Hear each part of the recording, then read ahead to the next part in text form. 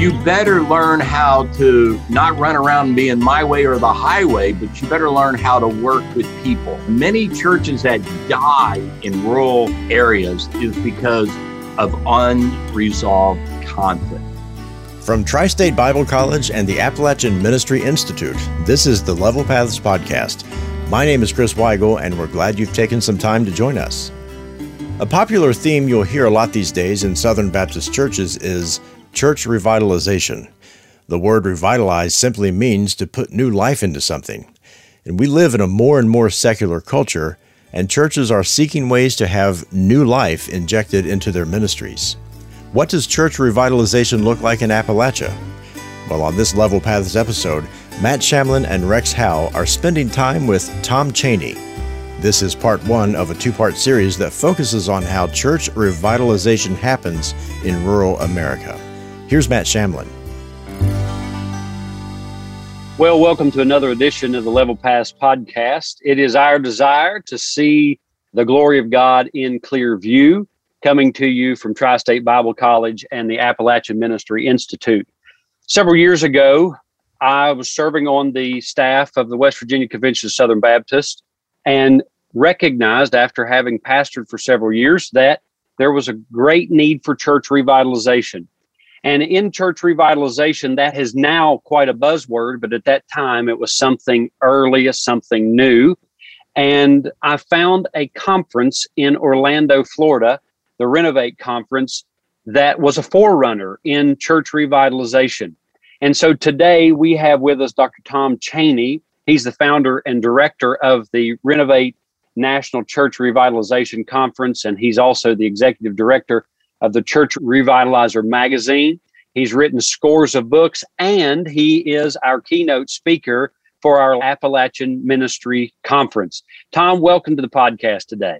Well, it's good to be with both of you, and I've been looking forward to this, and I'm looking forward to being up there with you at the conference, and we'll just watch God's glory just bless our pastors all across that region. It was incredible. As I went to the conference, I found out something about Tom that I didn't know, and that was that he had served in Appalachia. And so I was there trying to learn how to revitalize churches and invest in our pastors. And a lot of times when you go to conferences, the things that you learn at those conferences are not directly applicable to rural churches. And what I found at that conference was very much the opposite, because there with Tom was a heart for ministry in Appalachia because he had served there as a pastor. So Tom, tell us a little bit about your connection to Appalachia. Well, it is really interesting. When I came out of seminary at New Orleans Baptist Theological Seminary, I went to New England to restart a church. It was a small plant that had really dwindled even smaller, and revitalized that. And this church in West Virginia, Morgantown, West Virginia, came knocking and said, we're looking for a pastor. Our church used to be strong, but it needs to be restarted. And my wife and I prayed about that. And in the early 80s, we moved to West Virginia and had a wonderful time. When you said the Baptist State Convention of West Virginia, we used to spend a lot of time driving from the north end of the state down to the south end of the state to go to convention meetings. But West Virginia, and Appalachia for that matter, is just a wonderful, wonderful place to serve and to minister. It's great on the pastor's family. My daughter was born there. My kids still talk about it. It's different, and you need to learn how to minister in Appalachia, certainly. But some of our fondest memories, and in fact, one of my buds was my bivocational worship leader. Still, we stay in contact to this very day. But we had 7.5 years of faithful service there, and just thoroughly enjoyed our time there. So what church was it in Morgantown that you served? It was Calvary Baptist Church in Morgantown, West Virginia. Well, as a Florida State fan, I can't help but point this out. Calvary Baptist Church in Morgantown, West Virginia.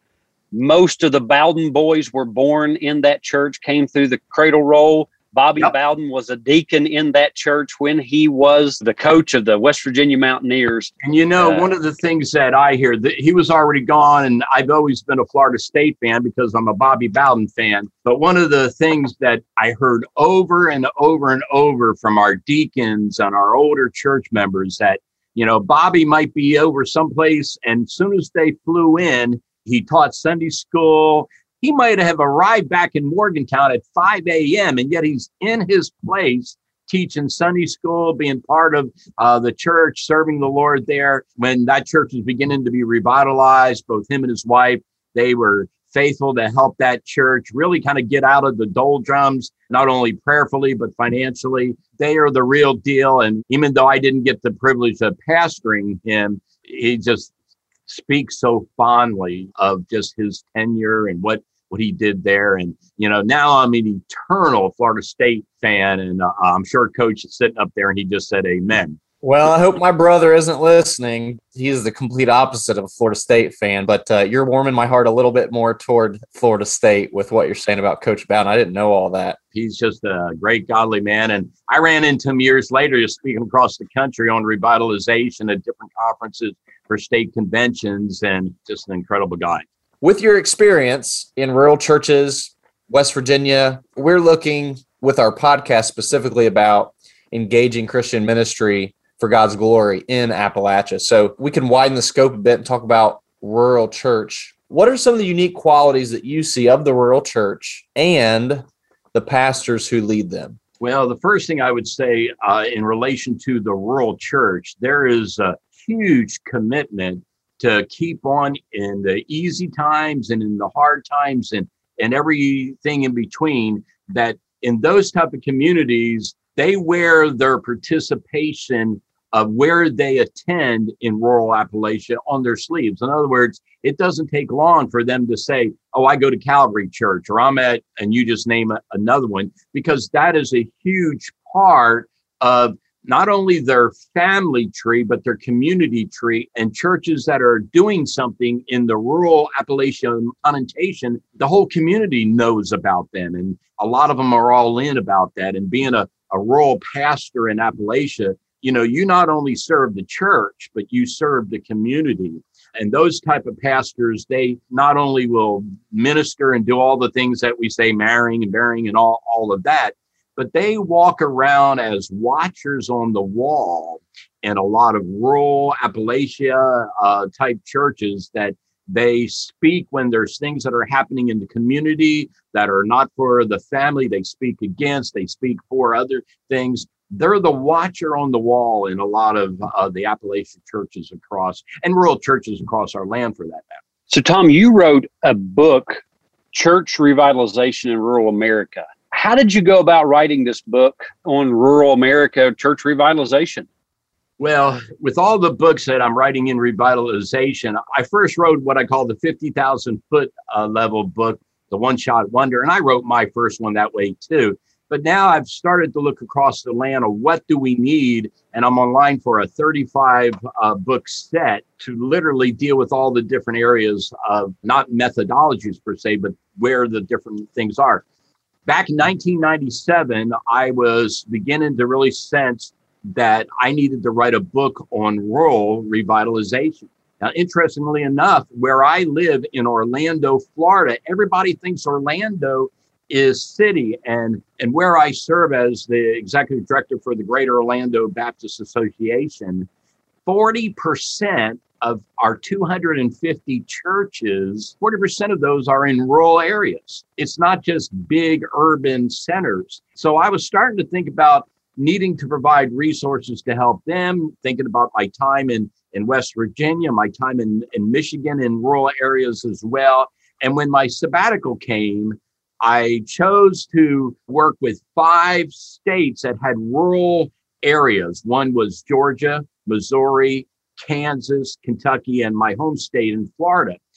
Coming out of that, after people started getting wind about what I was doing and all of that, Illinois asked me to come and work with some in Alabama and North Carolina and Tennessee. And before I knew it, 9 different states that had rural churches, I was able to go in and work with them, but also learn from them. And what we found is each and every one, while different in many aspects, they also had distinct types of churches in the field. They were led by pastors who they were not maintaining the status quo. They were leaders. They were reaching out. And, we found some that were just kind of drifting. But as a whole, we found leaders in rural America, in Appalachia and things like that, that literally they were serving in the heartlands and doing a phenomenal job. Pastors who pastor in Appalachia and pastors who pastor in rural America, they should hold their heads high for the cause of Christ. Rural pastors must be honored. They must be encouraged. They must be loved on until Jesus comes, because, so many groups now are only thinking about the city, and yet a large portion of our land is rural. And we need to make sure we hold those pastors in high esteem. I believe there's going to be an incredible crown in heaven for those type of leaders and for their kids and for their spouses as they revitalize the heartlands. You have these books, many books on church revitalization, but you also have another publication, the Church Revitalizer magazine. How does that function in your ministry in church revitalization? I have a lot of buds of all different denominations that are the leader in revitalization within their denominational tribe. And so when we started about 9.5, almost 10 years ago, the Church Revitalizer magazine, I really got with all of the guys that I spoke for at their conferences and all that. And I said, there's nothing out there that's solely a magazine on revitalization and renewal. And I want to create the Church Revitalizer magazine. So we started the first year, we kind of learned our way into the future. And now that thing, the old saying is, be careful what you pray for, you might get it. It is an incredible blessing to so many people. A rocking magazine. It always has a theme every issue. And we call it a church revitalization retreat in every issue. Now, Matt and Rex, if I may, just came to me. If a pastor's listening to this, and they will say, I have listened to Rex Howell and Matt Shamlin and their podcast, and I would like to receive the Church Revitalizer magazine. If they will send that statement to GOBA, G-O-B-A, at goba.org, that's GOBA at goba.org, we will give them a year free of the magazine just to bless them where they serve. This past issue, I don't know if either of you get it, it was all about perseverance and why it's so important as a church revitalizer to have that character trait of being able to persevere, because sometimes that's the only thing that's going to help you go through from decline, actually move it toward renewal or revitalization. Tom, that is incredibly generous, and we are so grateful that you're willing to offer that. And I know that it'll be a blessing. That's a magazine that I have received for years. I had to have been one of the early subscribers to that magazine. What an incredible blessing and encouragement and a challenge that was to me. So let's think about this for a moment. What does a church revitalizer look like in rural America, and how do they function? It's different in every, like if you were urban fringe, it'd be different. If you were deep urban, it would be different. Being a church revitalizer in a rural landscape, I believe, is one of the hardest callings there is. And if you are called to be that church revitalizer, the pastor who leads that church in renewal, I call a church revitalizer. And that's set up differently than a church planter and a regular pastor. They have that pastoral trait, but they also have to have the revitalizer trait. They have to bring about renewal and watch the Holy Spirit pour down on their church. And if you're called to be that type of person, it can be the most enjoyable ministry that you can have as a preacher of the gospel. He's part church planting catalyst. He's part entrepreneurial type leader. He's part pastor teacher, part watcher for the lowly in the community. And I would also say to some degree, he's part community chaplain. He's not a big city pastor. And if he operates within that type of ideology in Appalachia or anywhere across the nation that is rural, he will not only hurt his family, but he could destroy the church that he's been called to revitalize. So the revitalizer's vision must match the rural climate. It must harmonize to the goals of the community, the goals of the church, if it's going to be successful. Part of that is a pace issue. In city, you can get away with just fast, real fast. In some rural areas that are maybe on the fringe of an urban center, you might still get away with that. But most rural climates, the pace is just a tad slower. And if you're running around like your head's cut off all the time, you will make your community dizzy. You'll make your participants in the church dizzy. And you're probably going to have a very short tenure as the pastor of that rural landscape. We see across rural America that a lot of churches that had closed up, we're coming on the backside of COVID. And so we're seeing a lot reopening, but there have been a lot of churches in rural America that became dormant. And sometimes it was because they lost a pastor, didn't know what to do, but they're starting to reopen. And it is so vital that they get the right type of person to come as their pastor. And, I think there's some things you got to identify as what I call tendencies for a rural revitalizer. They're often bivocational. They work out in the community or they work in the community around the area and they minister on the Lord's Day. Some are retired ministers that they were born in a rural landscape and they have always longed to return to a rural landscape. And so some are retired ministers that want to go back and serve faithfully in that type of setting. Some rural church revitalizers in the rural context are sponsored by a church maybe 100 miles away, but know there needs to be a church voice and a church direction in that small community. And so a bigger congregation in a different area, they help fund that church. We have found almost to a point successful church revitalizers live in the community. They live in the community. They're content with pastoring small churches. There's nothing wrong with small churches. Abraham Lincoln said, God must love the small church. He made so many of them.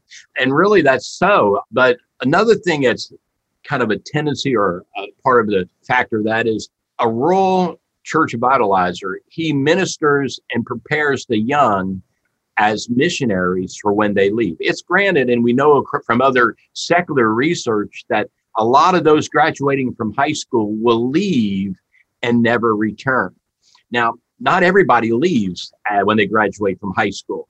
And remember, those young adults that stay in that community, they need to be looked at as part of the church, and they need to be allowed to grow up and become part of the leadership. And they have stayed, they've chosen to stay, embrace them and minister to their lives. I would just say the rural church must think memorial stones, not stepping stones. Just drive down stakes in that area and stay there as long as God would have you. Rural pastors know you by name. I don't want to sound like Cheers here, but they're the norms of the ministry. They go in, they know names, they know kindred, they know people. Sad to say, they also know problems as well. So they're the watcher, they're the chaplain for the area. We found that some will do part-time churches. They go from one church early morning to another church later morning. It's amazing all that is happening. They look through the hourglass is another way to look at it, and find that where they are is enough, and it's also enough for the people they serve, and they enjoy their ministry in that area. When a pastor comes into a new church that is reeling from the effects of COVID-19, he must take care to fine-tune his approach in a way that resonates with the community. When we come back, Rex and Tom talk about these challenges, plus how to handle church conflict. Coming up on March 24th, 2022 at Tri-State Bible College in South Point, Ohio, the Appalachian Ministry Conference, Fulfilling Your Ministry in a Post-COVID Appalachia.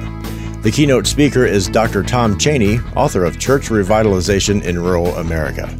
This first ever Appalachian Ministry Conference will focus on engaging Christian ministry in Appalachia for God's glory in a world impacted by COVID-19.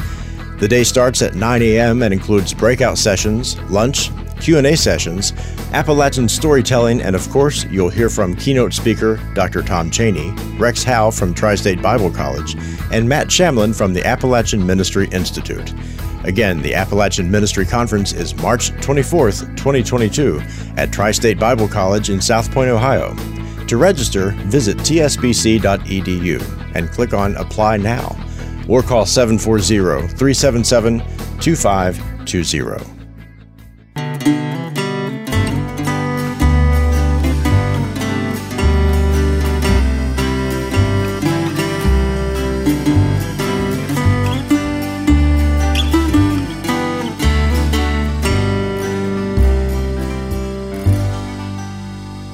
I went from Dallas to Lisbon, Illinois, and I really struggled at first. Even though I was raised rural in Appalachia, the bulk of my pastoral experience was urban, and then I transitioned to this rural experience. So it's trying to figure out what works that I've learned in both places in this new place. And probably the first 2.5 years, I really was trying to go way too fast. It took me a while to learn that, the pace and being embedded in the community. Now, another thing that I want to ask you about is how important peacemaking is in the rural church. There's a book by Jim Van Ooperen, Making Peace. He's the head of Metanoia or Repentance Ministries. Talk to us about that, peacemaking in a rural church. Well, when you go to Appalachia or any other rural place across the land, people are related. And they don't see anything wrong with fried up preacher for lunch every Sunday. So you better learn how to not run around being my way or the highway, but you better learn how to work with people. And in rural mindsets, what you're trying to avoid most is many churches that die in rural areas is because of unresolved conflict.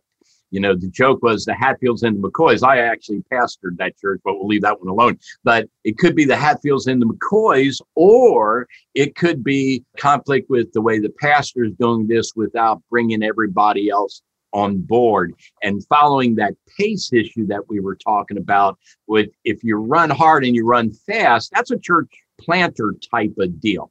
That is not a church revitalizer's deal.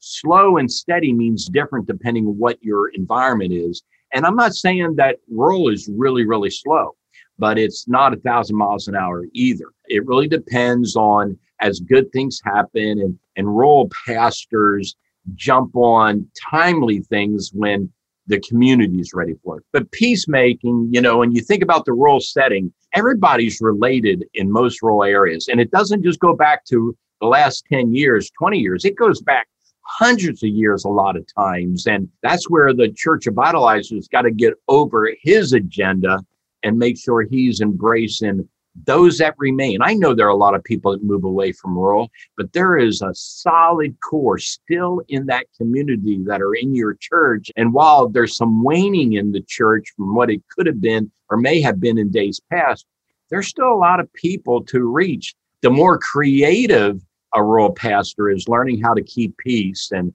the better it's going to be. When people walk around with sense of unforgiveness toward another and toward you, it really is dangerous. And there's two camps in rural area. And when it comes to conflict, there's those that try to control conflict, and there's those who avoid the conflict. They run.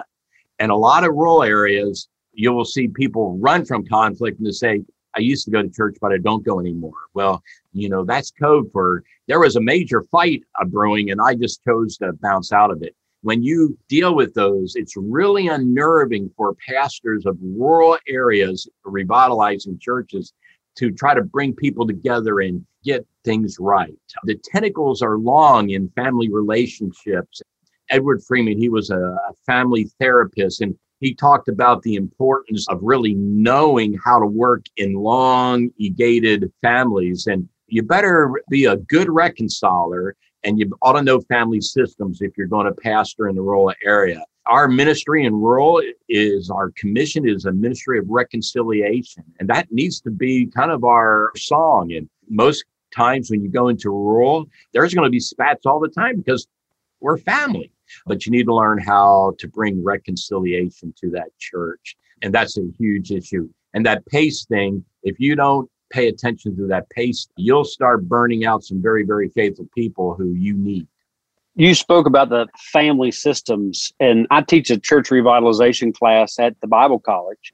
Mm-hmm. And one of the premises that I use is that the same model that is used in foreign missions must be used in Appalachian missions. We found in the 1940s that instead of trying to go in and make Americanized churches in foreign places, to reach people of peace, raise up indigenous leaders, and those indigenous leaders become the ones who actually reach them. In your book, you talk about indigenous leadership. You talk about how that it's critical in rural renewal. Why is that so? As I talk about this, there's two types of indigenous leadership we are seeing now, and this is a change in the last 3 to 5 years. First, we have the indigenous that's grown up there all their life and stayed. And Matt, you see that, and Rex, you see that all the time. But also we're seeing something with what I call the retiring of the American workforce, like my mom and dad. My mom and dad left rural Franklin, North Carolina, and came to Naples, Florida, where my dad worked in construction until he retired. When they retired, they moved back to Franklin, which was really home and was really family and, you know, all those type of things. There is longtime indigenous and returning indigenous. It's a term that was created by Carl George a long time ago, but is the new rural.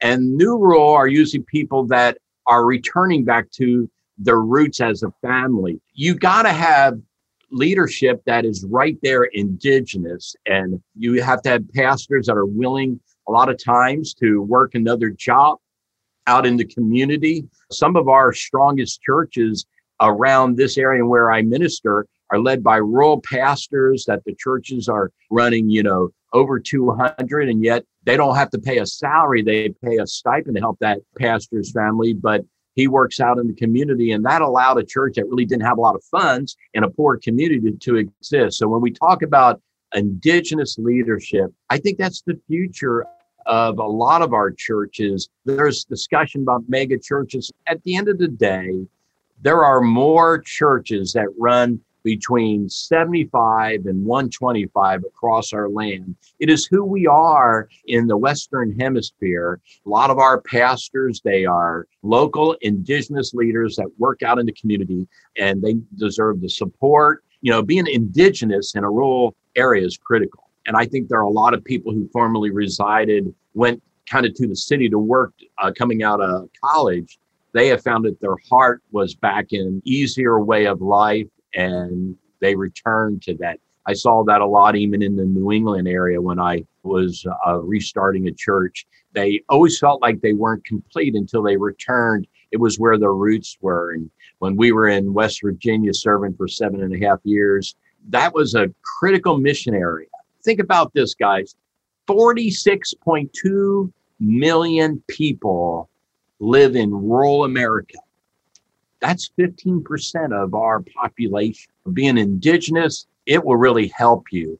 And a lot of guys will go to seminary and then will return home and can have wonderful, wonderful ministries. Sometimes when you come in as the new kid on the block, you're not trusted for a long time, and you may never be trusted. So in the rural Appalachian mindset, having someone that's been there a long, long time serves very, very well. Rural Appalachia has deep roots. When a church in Appalachia is looking to revitalize, the young man who grew up in that area and who is called to pastor is a great fit. Not only does he understand the community understands him and will most likely be more receptive to how God will use him. This is part one of a two-part series with Tom Cheney, Executive Director of Church Revitalize magazine. Tom will be back on the next episode of Level Paths to dive deeper into the topic of church revitalization in Appalachia. He'll talk about the retainers, the pastors who stay in Appalachia, and the returners, the ones who come back home. On the next Level Paths podcast, more with the founder and director of the Renovate Church Revitalization Conferences, Tom Cheney. You one day will be the moral voice for that community. Another day you'll be talking about why we need to buy strawberries. You'll be the evangelist regionally, locally. You are the watcher. And that's kind of the functionality of you in that type of landscape. The Level Paths podcast is an outreach of Tri-State Bible College and the Appalachian Ministry Institute.